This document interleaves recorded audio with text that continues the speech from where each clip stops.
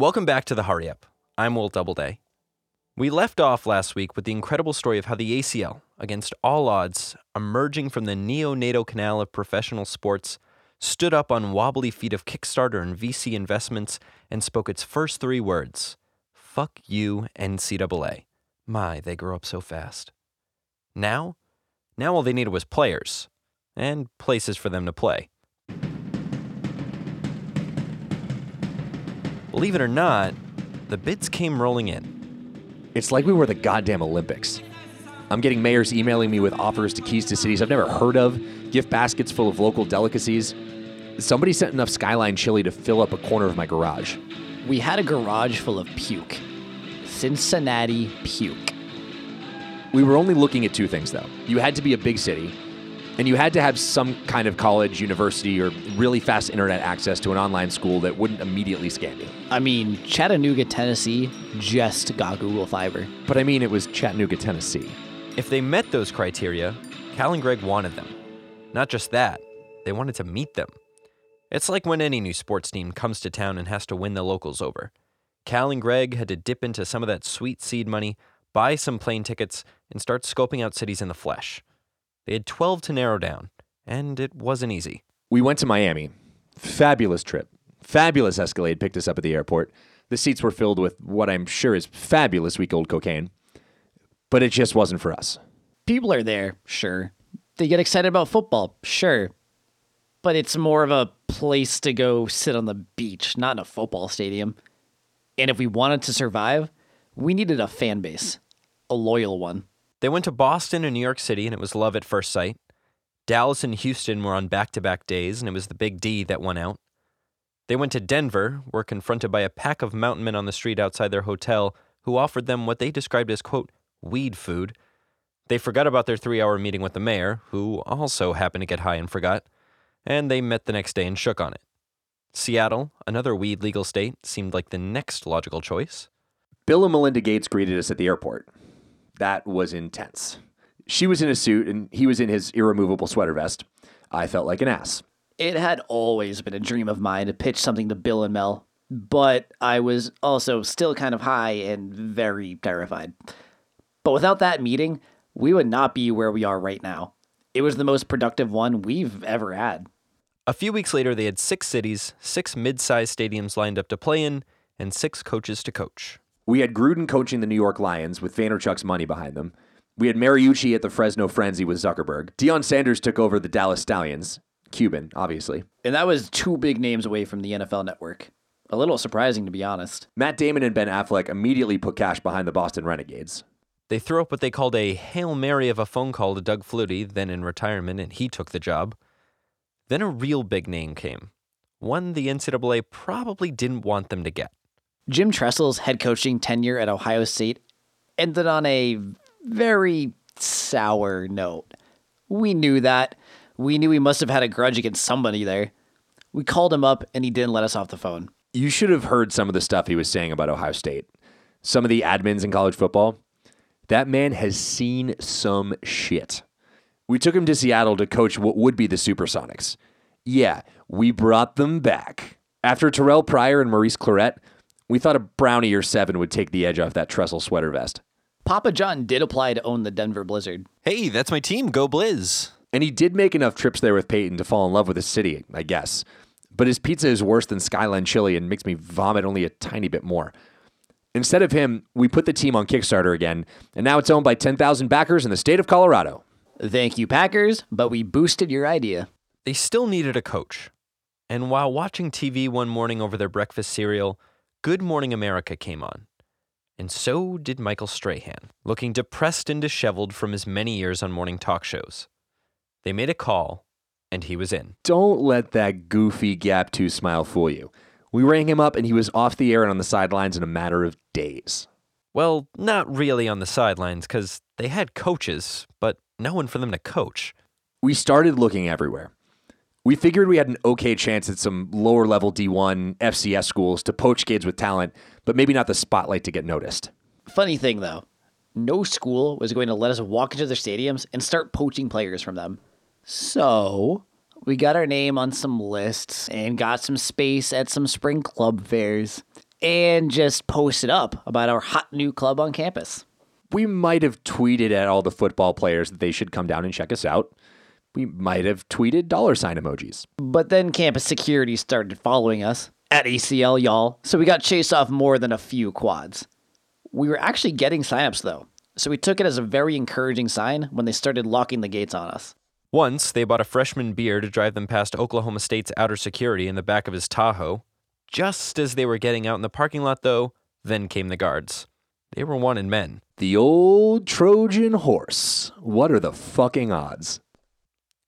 Cal and Greg tried to go to every school that they could, but it wasn't the only place they looked. They started a website, Squarespace, Build It Beautiful. That's not an ad yet. Call us, please. And started collecting every name that wanted to be eligible for the first ACL draft. And please, for the record, state your name. It's Coach Pine. I hate to be a stickler. It's just to make editing easier. Your legal name. Coach Pete Payne, asshole. Hey, don't shoot the messenger. I really do need your full legal name. I hate you already. Coach Peter Pan. Great, thank you so much. That's Coach Pan. Cal and Greg picked him up in a stroke of good timing. Peter Pan was scheduled to start his first year as head coach of Coastal Carolina. He'd been the offensive coordinator there for years and was expected to take the helm. But the AD changed his mind the week before the start of camp. They were going with a coach from the NFL, fired after a losing season. Pan was at home nursing a buzz when the call came. Not from the school, from Cal and Greg. First off, we know he's a great coach. The news was everywhere, so we realized he probably didn't want to go back as an assistant under that NFL jabroni. So we thought he knew he wanted a job. Also, he'd been fucked over by another part of the NCAA. Well, that sealed the deal right there. He was their director of football operations. Yeah, I needed a job. I wasn't going back there. I was lucky those boys called when they did, because I shat in a place of the stadium offices where employed coaches usually do not shat. So I was happy to come on board as the ACL's DOFOPS. He came up with the name, and he was the one that put together the details of our combine. We knew that you had to have a guy there to fire the gun at the 40, and we knew we had to get that thing where you jump and slap the sticks. That was about it. Yeah, Coach, what was that called? The slappy sticks. Pete's job, essentially, was to narrow down the field of 2,600 players that had applied for the 6 combines and, by careful observation and a little bit of Southern hospitality and Southern comfort, whittle it down to 500. We put the kids through the ringer. Bench press, shuttle run, route running, Wonderlic, SATs, SAT2s in Spanish. We checked if they could cook a meal, because apparently that's a thing that the NFL cares about now. Made them do a book report. Yes, a book report. We accepted a few Harry Potters. We cut a lot of 50 Shades of Grey. We watched all the film they brought. We talked to coaches, families, friends, petted their dogs. Little by little, Pete managed to pick the best 500. And it was those players that Cal and Greg sent official ACL letters to the would-be semi-professional athletes. YouTube videos sprang up of kids across the country in dorm rooms, driveways, losing their minds and chanting ACL. ACL! ACL! ACL! Now it was time to draft. That meant a stage. That meant the media and bright lights. That meant they needed help. And what happened next, even they did not expect. Look, we believe in second chances. I mean, it's kind of what the ACL is all about, a chance of redemption for these kids. And what happened to Mason Spalding? We happened to part on rough terms, but we didn't hate the guy. Besides, we thought his little prank at the national championship game was a bit of genius. What Greg's talking about, that prank, landed Mason 18 months in a federal penitentiary. But the same one they had Bernie Madoff in. It serves brunch twice a week. Somehow, Mason had managed to get a watermark on every paper product the NCAA distributed at the national championship game. Every handout in the press box, every program in the seats, every napkin from the concession stands had an after image of Mason defecating on the NCAA logo. He even managed to get in on the shipment of children's face tattoos. The TV networks couldn't show a single kid cheering all night. How did you accomplish this exactly? Listen, the NCAA is not Fort Knox. There are cracks. There are always cracks. I knew the publishing house they always worked with. I knew they usually put their order in for the national championship game a week in advance, so I bribed one of the women on the cleaning crew to take that night off and dress me up like her little abuelita, so that I could at least hide from the cameras. Now all I had to do was pop a thumb drive into one of the printing computers, slap the watermark on the master file, bing, bang, shit on the NCAA's face. Mason was everywhere, from ESPN and TMZ to Pornhub and 4chan. Cal and Greg were deep into early draft preparations when the pictures of Mason's colonic cardstock started trending on Twitter, and they followed the news from there. The FBI obtained security footage of Mason dressed as an elderly Mexican woman hunched over a computer at the publishing house. After a 3-week search, they found him in Guadalajara hiding out as the ticket taker at the town cockfighting pit.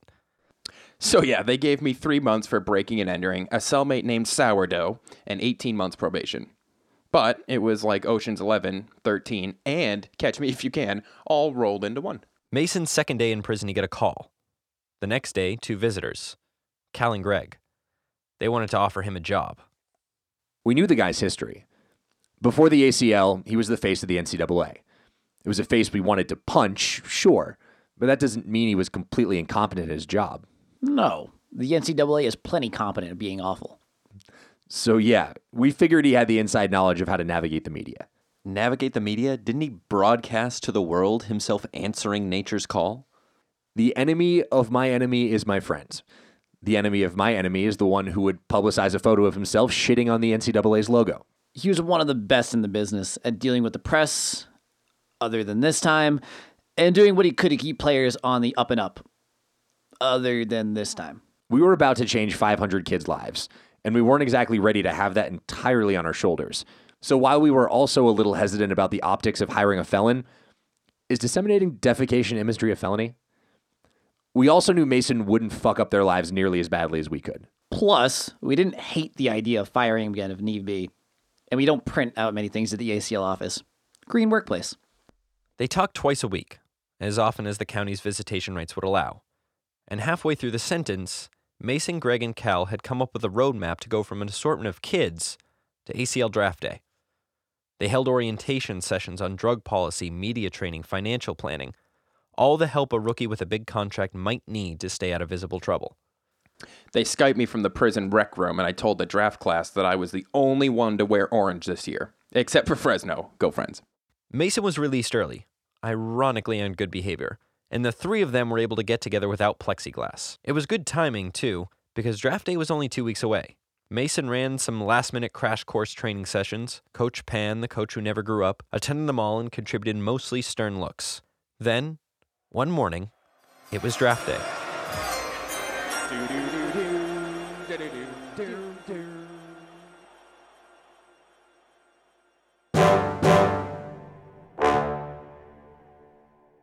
This week's episode of The Hurry Up is brought to you by Linked Out, the only professional networking service composed of professionals who have been fired on the spot. Meet hundreds of former employees just like you who've been fired for stealing office supplies, huffing those supplies in the bathroom, and asking the interns if they're down to clown with you in Elmer's.